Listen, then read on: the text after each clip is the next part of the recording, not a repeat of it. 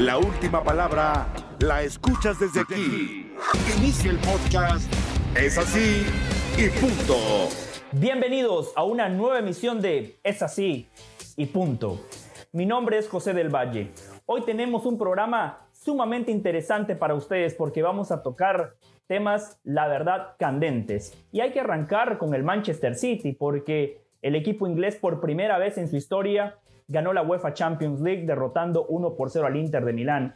Pero a la hora de hablar del Manchester City, de manera paralela, hay que hablar de Pep Guardiola y del proyecto deportivo del City. Pero también estaremos hablando de la selección mexicana de fútbol, porque este jueves el Tri estará jugando contra Estados Unidos en las semifinales de la CONCACAF Nations League. México se juega mucho, pero Diego Cocca se juega su futuro. Y por supuesto, hay que hablar de otra hazaña del fútbol uruguayo. En el Mundial Sub-20, la Celeste, la selección charrúa, ganó su primer campeonato del mundo en esa categoría. Así que, muchos temas, arrancamos aquí. Es así y punto. Este fin de semana, en una final sumamente emotiva, el Manchester City con gol de Rodri derrotó 1-0 al Inter de Milán.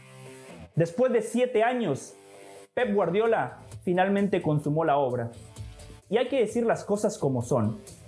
Pep Guardiola ya es el mejor entrenador en la historia del fútbol. El entrenador español llegó a su título número 35. En la lista de los más ganadores en la historia de este deporte, solo lo supera Sir Alex Ferguson, quien ganó 49 títulos en total. Pero para poner las cosas en contexto, Pep Guardiola tiene nada más 52 años. Va a ser cuestión de tiempo para que Guardiola supere a Ferguson como el entrenador más ganador en la historia del fútbol. Es increíble lo de Pep Guardiola. Además, hay que agregar que Pep Guardiola este fin de semana se convirtió en el único entrenador que ha ganado 2 tripletes y encima lo hizo con 2 equipos distintos. En su momento, el Barcelona de Guardiola había marcado una época donde lo ganaron absolutamente todo. Y ahora Guardiola lo vuelve a hacer con el Manchester City. Una temporada donde el equipo de Guardiola volvió a establecer que sigue siendo el mejor equipo en Inglaterra, donde ganó la FA Cup y este fin de semana le terminó ganando al Inter de Milán. Un triplete histórico, un triplete especial para Pep Guardiola. Además, cuando hablamos de todo lo que gana Guardiola, es importante poner en la balanza las formas. ¿Cómo lo hace Guardiola? Con un fútbol valiente, con un fútbol propositivo, siempre asumiendo riesgos, siempre siendo el equipo que dicta el ritmo y los parámetros de los partidos. Eso hay que valorar de Pep Guardiola, que es el entrenador que entendió que el ataque arranca con el guardameta. Por eso Guardiola siempre ha priorizado guardametas que no nada más atajen, sino guardametas que sepan con la pelota en los pies. Y Ederson es un claro ejemplo de ello. Los ataques del Manchester City, la construcción del juego, arranca con Ederson. Pero también hay que sumarle que Guardiola siempre ha fichado a centrales valientes. Centrales que piden la pelota en el área chica. Centrales que no les quema el balón. Guardiola es un genio por todo lo que ha ganado, pero fundamentalmente cómo lo ha ganado. Un entrenador que de alguna manera ha marcado un punto de inflexión en el fútbol, porque cuando Guardiola empieza a imponer su estilo con el Barcelona, muchos entrenadores alrededor del mundo lo imitaron. Algunos me parece que se equivocaron porque para jugar a lo que juega Guardiola hay que tener las herramientas. El sistema de juego siempre tiene que estar supeditado a los futbolistas que tiene el técnico a su disposición. Y muchos entrenadores se equivocan, queriendo jugar como Guardiola, pero no tienen guardametas que sepan con la pelota en los pies. No tienen centrales que puedan salir jugando desde atrás. Y ese es el pecado que han cometido muchos entrenadores. Guardiola ha tenido todos los recursos. Guardiola ha fichado de manera correcta. Y hoy, de manera merecida, Guardiola celebra, porque Guardiola está marcando una historia importante en este deporte que nosotros tanto amamos. Así que Guardiola ya es el mejor entrenador de la historia, seguirá ganando títulos y seguramente sus equipos van a seguir evolucionando. Pero hay algo que yo quiero destacar de este Manchester City y fundamentalmente de la evolución que Pep Guardiola ha tenido como entrenador. Este Manchester City, que acaba de ganar un triplete histórico, fue uno de los equipos más terrenales en la era Pep Guardiola. Porque, mencionemos algunas cosas sumamente particulares. Este Manchester City de Guardiola, en los 2 partidos contra el Bayern Múnich, fue superado en posesión de pelota.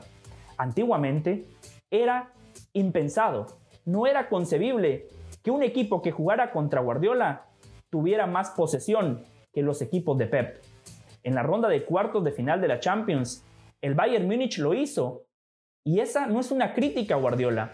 Yo siempre he dicho que Guardiola tenía que agregarle más matices, tenía que agregarle un plan B, un plan C a su juego. El plan A era espectacular, pero muchas veces había equipos que de alguna manera le encontraban la vuelta y Guardiola, que siempre jugaba lo mismo, lo terminaba traicionando ese ego.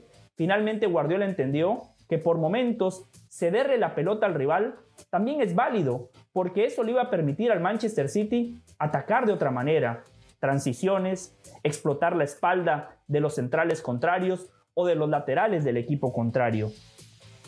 Este Manchester City, con Haaland, propuso un juego más directo, y es lo que decíamos antes, porque antes Guardiola no jugaba de manera directa, y porque tenía como un falso 9 a Messi, porque tenía como centro delantero a Pep Guardiola.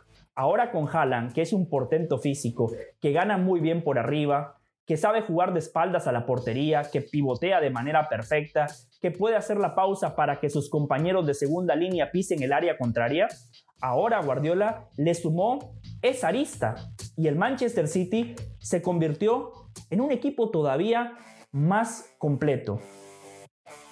En esta final de Champions, el City de Guardiola también demostró que sabe sufrir, porque en el partido del sábado no vimos a ese City brillante, no vimos a ese City que apabulló al Real Madrid, por ejemplo, en las semifinales, no vimos a ese equipo que dominó en generación de fútbol, no vimos a ese equipo que hizo al guardameta contrario la figura. No, el City sufrió, el Inter tuvo muchísimas oportunidades de gol, un hierro de la defensa del City que Lautaro no supo capitalizar, una pelota en el travesaño, un cabezazo de Lukaku que Ederson ataja de manera increíble y sobre el final una pelota parada bien trabajada por el Inter y Ederson, el guardameta brasileño, que se vuelve a convertir en figura.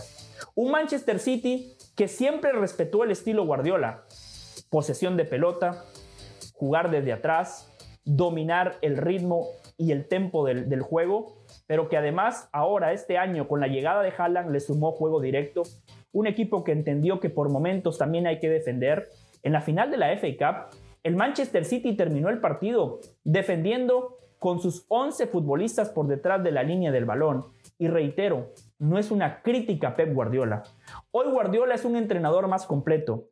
Guardiola muchas veces se quemó con leche y ahora veía a la vaca y se ponía a llorar.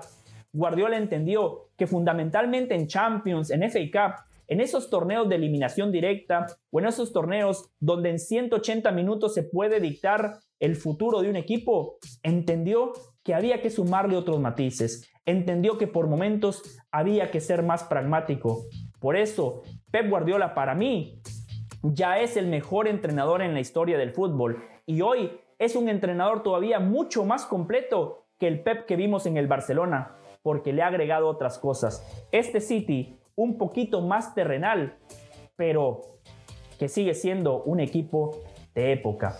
Guardiola, el Manchester City acaban de ganar el triplete. Guardiola con 35 títulos, pero fundamentalmente por su estilo de juego, Pep Guardiola ya es el mejor entrenador en la historia del fútbol.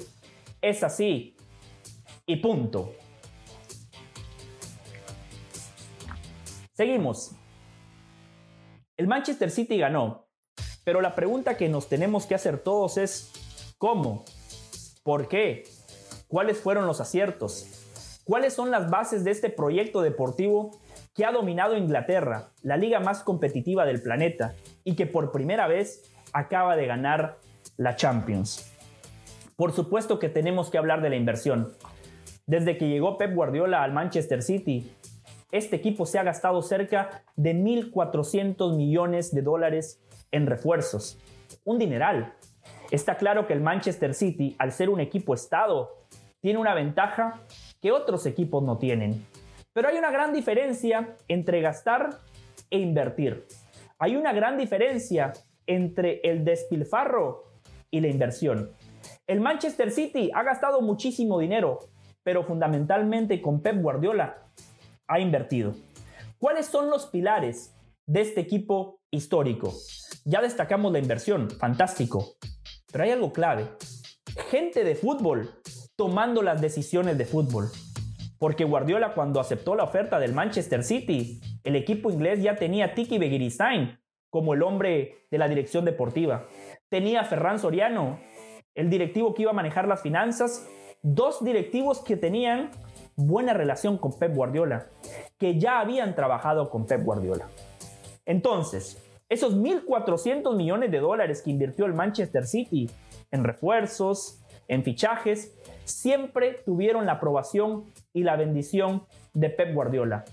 Ese es el binomio perfecto, que el directivo sepa de fútbol y que a la hora de fichar tenga el consenso con el entrenador y que sea el estratega quien dé la aprobación final, quien sea el entrenador que diga: Stones va a ser un fichaje carísimo, pero a mí me gusta, a mí me sirve porque Stones sabe salir jugando desde atrás. Ederson quizás no es de los mejores guardametas del mundo porque Courtois es mejor, porque Neuer es mejor, porque Ter Stegen es mejor atajador. Pero Guardiola dijo: Ederson con la pelota en los pies es uno de los mejores del mundo. Y para mi propuesta, para mi estilo de juego, para lo que yo quiero implementar, Ederson me sirve. Grealish, 120 millones de euros, a todos nos pareció una locura. Una locura, uno de los fichajes más caros en la historia del fútbol. Y el primer año le costó. Pero este segundo año ya vimos a un Grealish que dio un salto de calidad. Un futbolista que cumple a la perfección lo que le pide el entrenador. Por eso, esa inversión tiene que ir acompañada de decisiones correctas. Esa gran inversión tiene que ir acompañada de gente que sepa de fútbol. Y Pep Guardiola en el Manchester City encontró autonomía, independencia y el respaldo de sus directivos. Hoy no basta nada más con fichar al jugador del momento. El fútbol de hoy no es una colección de cromos. El fútbol de hoy no es como el PlayStation, donde yo puedo acaparar o juntar a los mejores futbolistas del planeta Tierra y automáticamente me convierto en favorito. El fútbol, a lo largo de su historia, nos ha enseñado de que no es tan fácil como mucha gente lo hace creer. El Real Madrid, por ejemplo, en la época de los Galácticos, no ganó la Champions, le costó en la Liga. Fue un equipo que en cuanto al marketing, en cuanto a su marca, a su exposición, fue un éxito total. Pero el éxito en el terreno de juego fue nulo. El Paris Saint-Germain, en un ratito quiero hablar a fondo del Paris Saint-Germain, pero es un equipo que juntó al campeón del mundo en Rusia 2018, Kylian Mbappé, al campeón del mundo en Qatar 2022, Leo Messi, y al mejor brasileño de los últimos 15 años, Neymar. Y aún así, fue un equipo de octavos de final de Champions, un equipo que no estuvo ni cerca de ganar la competencia más importante de Europa. Por eso decimos, esa inversión tiene que ir acompañada de gente que sepa de fútbol, esa inversión tiene que ir acompañada de la aprobación del técnico. El jugador tiene que adaptarse a la idea del entrenador, especialmente un equipo como el City que tiene recursos interminables, un equipo como el City que tiene un gran poder adquisitivo, es mucho más fácil acertar en los fichajes porque al jugador que quieren lo pueden fichar. Lo que decíamos anteriormente con la llegada de Haaland, el City sumó una arista más, el famoso juego directo, el juego aéreo, porque muchos equipos a Guardiola se le encerraban atrás y con Erling Haaland tenían una variante más para destrabarlos. Tengo una lista acá del motivo fundamental por el cual el Manchester City es campeón. El City acaba de ganar el triplete, el City acaba de ganar la Champions porque respaldó a su entrenador durante 7 años, donde hubo tropiezos, donde Guardiola fracasó en Champions porque equipos inexistentes como el Mónaco, el Olympique de Lyon lo eliminaron de la competencia más importante de Europa, donde dejó escapar una ventaja increíble contra el Real Madrid la temporada pasada, porque también en su momento lo eliminó el Tottenham y el Liverpool, equipos que han invertido menos y equipos a los cuales el Manchester City ha dominado en Inglaterra. Pero en Champions le costaba. Pero la clave fue confiar en el entrenador, respaldarlo, apostar a un proyecto a largo plazo. En estos 7 años que Pep Guardiola estuvo al frente del Manchester City, el Paris Saint-Germain tuvo 4 entrenadores: Unai Emery, Tuchel, Pochettino y Galtier. 4 entrenadores en 7 años, donde Guardiola tuvo continuidad, autonomía, independencia y respaldo total. Manchester United, el equipo que todavía gastó más desde que Guardiola llegó al City. El Manchester United tuvo entrenadores como Mourinho, Solskjaer, Carrick, Rangnick y Ten Hag. 5 entrenadores en 7 años. Esa es la gran diferencia. Por eso el Manchester City hoy es campeón de la Champions. Por eso el Manchester City acaba de ganar el triplete. Esa es la gran diferencia entre invertir como lo ha hecho el City y gastar y despilfarrar como lo hicieron el Paris Saint-Germain y el Manchester United.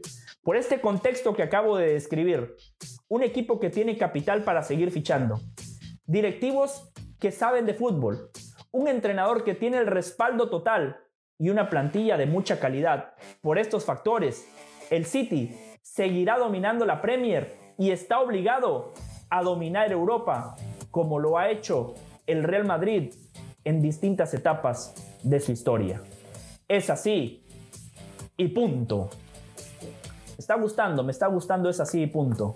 Seguramente muchos de ustedes van a pedir de que yo siga y que Hernán Pereyra no vuelva. Vamos a continuar, porque ahora es momento de hablar de la CONCACAF Nations League. El próximo jueves, México estará enfrentando a Estados Unidos en una de las semifinales de uno de los torneos jóvenes que ha implementado la CONCACAF para darle fogueo a sus selecciones. Cocca se juega su futuro. Sí, Diego Cocca se juega su futuro. No debería de ser así. Cocca acaba de llegar. Cocca acaba de asumir. Cualquier entrenador, especialmente de una selección, debería de tener tiempo para trabajar y para implementar una idea táctica. En una selección, a diferencia de un club, el trabajo con el jugador, con el grupo, es poco. Un entrenador recibe a futbolistas que hacen viajes larguísimos, muchos de ellos viajes transatlánticos. Cuando llegan a la concentración tienen que descansar, al día siguiente finalmente ya pueden entrenar, después partido, después del partido recuperación, después viaje y después otro partido. Así es muy difícil establecer un libreto. Así es sumamente complejo que una selección juegue como equipo, como colectivo. Por eso es importante darle tiempo al entrenador. Pero lamentablemente, la forma en la elección de Diego Cocca no fue la correcta. Había muchos entrenadores que tenían más pergaminos. Diego Cocca hizo méritos. Diego Cocca me parece que estaba de manera correcta en la lista de candidatos. Haber logrado un bicampeonato con el Atlas, un equipo que tenía 70 años sin ganar un título, un entrenador que ya supo ganar en Argentina con Racing, un tipo de fútbol, exjugador, una persona que ha mamado fútbol a lo largo de su vida. Por supuesto que era válido poner a Cocca en la lista de candidatos, pero para el proyecto Selección Mexicana de Fútbol, quizás Almada estaba mejor posicionado. ¿Por qué? Porque Almada trabaja de mejor manera con los jóvenes, porque Almada ha potenciado a muchos futbolistas mexicanos en el Pachuca, a diferencia de Cocca, que logró ese doblete histórico, pero con una base de extranjeros, con Camilo Vargas, con Quiñones, con Julio Furch. Cuando hablamos de Pachuca hay que destacar a Kevin Álvarez, en su momento al Pocho Guzmán, hay que destacar a jugadores jóvenes que claramente Almada los potenció, como Sánchez y Luis Chávez en la mitad de la cancha. A día de hoy, prácticamente titulares en la selección mayor. Por eso, Guillermo Almada hubiese sido la opción más lógica. Mucha gente quedó molesta por la forma en la cual Diego Cocca se terminó por convertir en el nuevo timonel del Tri. Y a eso hay que agregarle los malos resultados en el último mundial, donde México fracasó. Como mínimo, México tenía que haber avanzado a la siguiente ronda, como lo venía haciendo desde 1994 hasta la fecha. Después, tenemos que poner en contexto el rival de turno, Estados Unidos, un equipo que ha ido achicando la brecha, que se ha vuelto más competitivo y que en el último verano superó a México, ganándole la Nations League, ganándole la Copa Oro, también le ganó en el proceso eliminatorio rumbo a Qatar. Por todo esto, Diego Cocca se está jugando su puesto. Reitero, no debería de ser así, pero lamentablemente es así. Además, tenemos que agregar algo. El Federativo Mexicano históricamente se caracterizó por cortar procesos. Si las cosas venían mal, no les temblaba el pulso. Sin embargo, a Juan Carlos Osorio le tuvieron paciencia. Osorio perdió 7-0 contra Chile, Osorio fue eliminado en semifinales de una Copa Oro contra Jamaica, Osorio fue vapuleado por Alemania en una Copa Confederaciones y los directivos lo aguantaron. Misma situación con Tata Martino. Cuando al final del proceso, previo a Qatar, el panorama era sombrío, el panorama era gris, México no se encontraba como colectivo, problemas extracancha, Chicharito contra Martino, el directivo mexicano volvió a respaldar al entrenador. Por eso creo que esta vez no van a cometer el mismo error. Y lamentablemente, si Diego Cocca pierde esta Nations League, el panorama se le va a complicar mucho. La Copa Oro a Cocca se le va a hacer larguísima, donde solo un título podría garantizar su futuro. Cocca se juega más que México ante Estados Unidos. Y hay otro ingrediente que le pone presión a Cocca. Estados Unidos le está dejando la mesa servida a México. Sí. Estados Unidos le está diciendo a México, la mesa está servida, vení, ganame. ¿Por qué? Porque Estados Unidos va a jugar este partido contra México con el suplente del suplente, con el interino del interino. Estados Unidos está dando mucha ventaja porque no tiene un director técnico. Así como muchas veces criticamos a la Federación Mexicana de Fútbol, US Soccer ha hecho las cosas muy mal.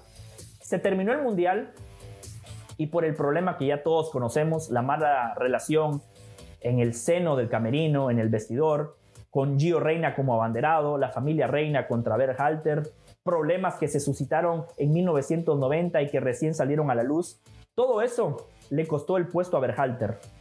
Anthony Hudson fue nombrado de manera interina, pero Hudson recibió una oferta para dirigir en Europa y le dijo a US Soccer muchas gracias, y por eso en la Nations League y en la Copa Oro, BJ Callaghan va a ser el entrenador interino de Estados Unidos. Sí, el interino del interino, el suplente del suplente. Y encima tenemos que agregar que Pulisic, el mejor futbolista de esta generación, el jugador llamado a marcar la diferencia, tuvo una pobre temporada en Europa. Se la pasó más en la banca que en el rectángulo de juego. Ocupó un rol totalmente antagónico, tuvo poco protagonismo y en las piernas de Pulisic es donde pasa el fútbol de Estados Unidos, especialmente a la hora de desequilibrar, a la hora de asistir o a la hora de marcar. A eso hay que agregar los problemas internos, porque por un lado está el bando de Gio Reyna y por otro lado está el bando de Christian Pulisic. Todo eso me parece que hace que México sea favorito. Y al ser México el favorito por todas estas ventajas que está dando Estados Unidos, esto lo único que hace es ponerle más presión a Diego Cocca. Diego Cocca se está jugando su chamba, se está jugando su paz, se está jugando su futuro el próximo jueves. Y para finalizar con este tema, tengo un mensaje tanto para México como para Estados Unidos, porque en este verano, donde se van a enfrentar el jueves y donde seguramente también se van a enfrentar en la final de Copa Oro, volveremos con ese debate interminable. ¿Cuál de los dos es el gigante de la CONCACAF? ¿Qué país sigue siendo el más importante de la zona? ¿México o Estados Unidos? ¿Estados Unidos o México? Históricamente lo fue México. Sin embargo, por los últimos resultados hay mucha gente que asegura que ahora es Estados Unidos. Solo tengo un mensaje para ustedes. Está perfecto que México y Estados Unidos sigan luchando por la supremacía de la zona. Pero solo le pido tanto a México y a Estados Unidos que cuando vayan a los mundiales, que cuando compitan de manera internacional, lo hagan como realmente gigantes. Porque podrán ser gigantes de la zona, pero a nivel mundial siguen siendo dos selecciones muy pequeñas. Es así y punto. Vamos a abrochar el programa de hoy hablando de la selección nacional de Uruguay. Otra hazaña del fútbol charrúa. Ayer en La Plata, ayer en Argentina, Uruguay derrotó 1-0 a Italia en el Mundial Sub-20 y se proclamó campeón de la categoría. Es el primer Mundial Sub-20 para Uruguay, un equipo con muchísima tradición, un equipo que junto con Argentina son los máximos ganadores de Copa América, una selección que ya ganó 2 Copas del Mundo, la de 1930 y la de 1950. Otra hazaña del fútbol charrúa. Es impresionante lo de Uruguay. Hay que poner las cosas en el contexto debido. Uruguay acaba de ganar el Mundial Sub-20. Uruguay tiene futbolistas sumamente competitivos en los equipos más importantes del mundo. Valverde en el Real Madrid, Núñez en el Liverpool, y así podemos seguir. La lista es interminable. Pero Uruguay tiene una población nada más de 3.5 millones de habitantes. A eso le tenemos que sumar, o mejor dicho, a eso le tenemos que restar los ancianos. Tenemos que restarle a las mujeres, a los niños, a las personas discapacitadas y al pequeño porcentaje de gente que no practica el fútbol en Uruguay. Por lo cual, el panorama parecería ser sombrío porque no tienen una baraja importante de donde echar mano. Todo lo contrario, Uruguay supera esos momentos adversos, supera esos obstáculos con un corazón enorme, con pasión, con sentido de pertenencia, con amor por el país y fundamentalmente por la camiseta celeste, y algo clave, el trabajo en juveniles. Uruguay debe de ser uno de los países en el mundo que mejor trabaja con los niños, desde el baby fútbol, como le llaman ellos, donde los niños a los 4 o 5 años ya arrancan a jugar el fútbol y ya hay personas, ya hay visores, formadores que los siguen a lo largo de su trayectoria, que les dan las herramientas para consolidarse en primera división y después ser exportados al fútbol del viejo continente. Muchos de ellos ni siquiera se consolidan en primera división porque son tan buenos, porque llegan con una formación integral que con pocos partidos vienen equipos importantes de Europa y los fichan. Ese fue el caso de Federico Valverde con Peñarol. Esa población baja, todos esos inconvenientes, Uruguay lo suple con sentido de pertenencia, lo suple con ser sumamente competitivos en este deporte, con pasión por el fútbol y reiteramos fundamentalmente con buena formación. Y para finalizar, este mensaje es para Centroamérica, para las selecciones de Centroamérica, para los federativos de Centroamérica.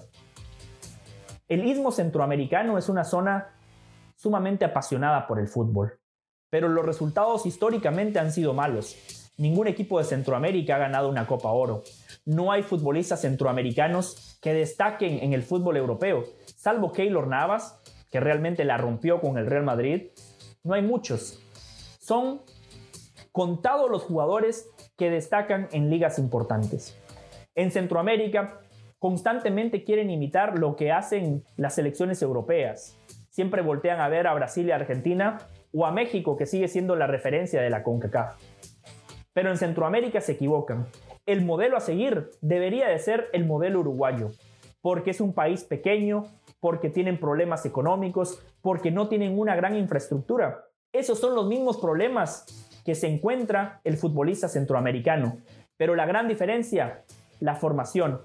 La gran diferencia, darle a los niños, a los jóvenes, a los adolescentes, las herramientas correctas para que se puedan convertir en buenos profesionales. Es allí donde Centroamérica tiene que cambiar de una vez y por todas. Si no forman buenos futbolistas, los resultados seguirán siendo los mismos. Centroamérica debe copiar el estilo uruguayo. Centroamérica, para crecer, tiene que formar de mejor manera a sus futuros futbolistas. Es así y punto. Mi nombre es José del Valle. Muchísimas gracias por la sintonía y nos reencontramos el próximo viernes en este mismo espacio.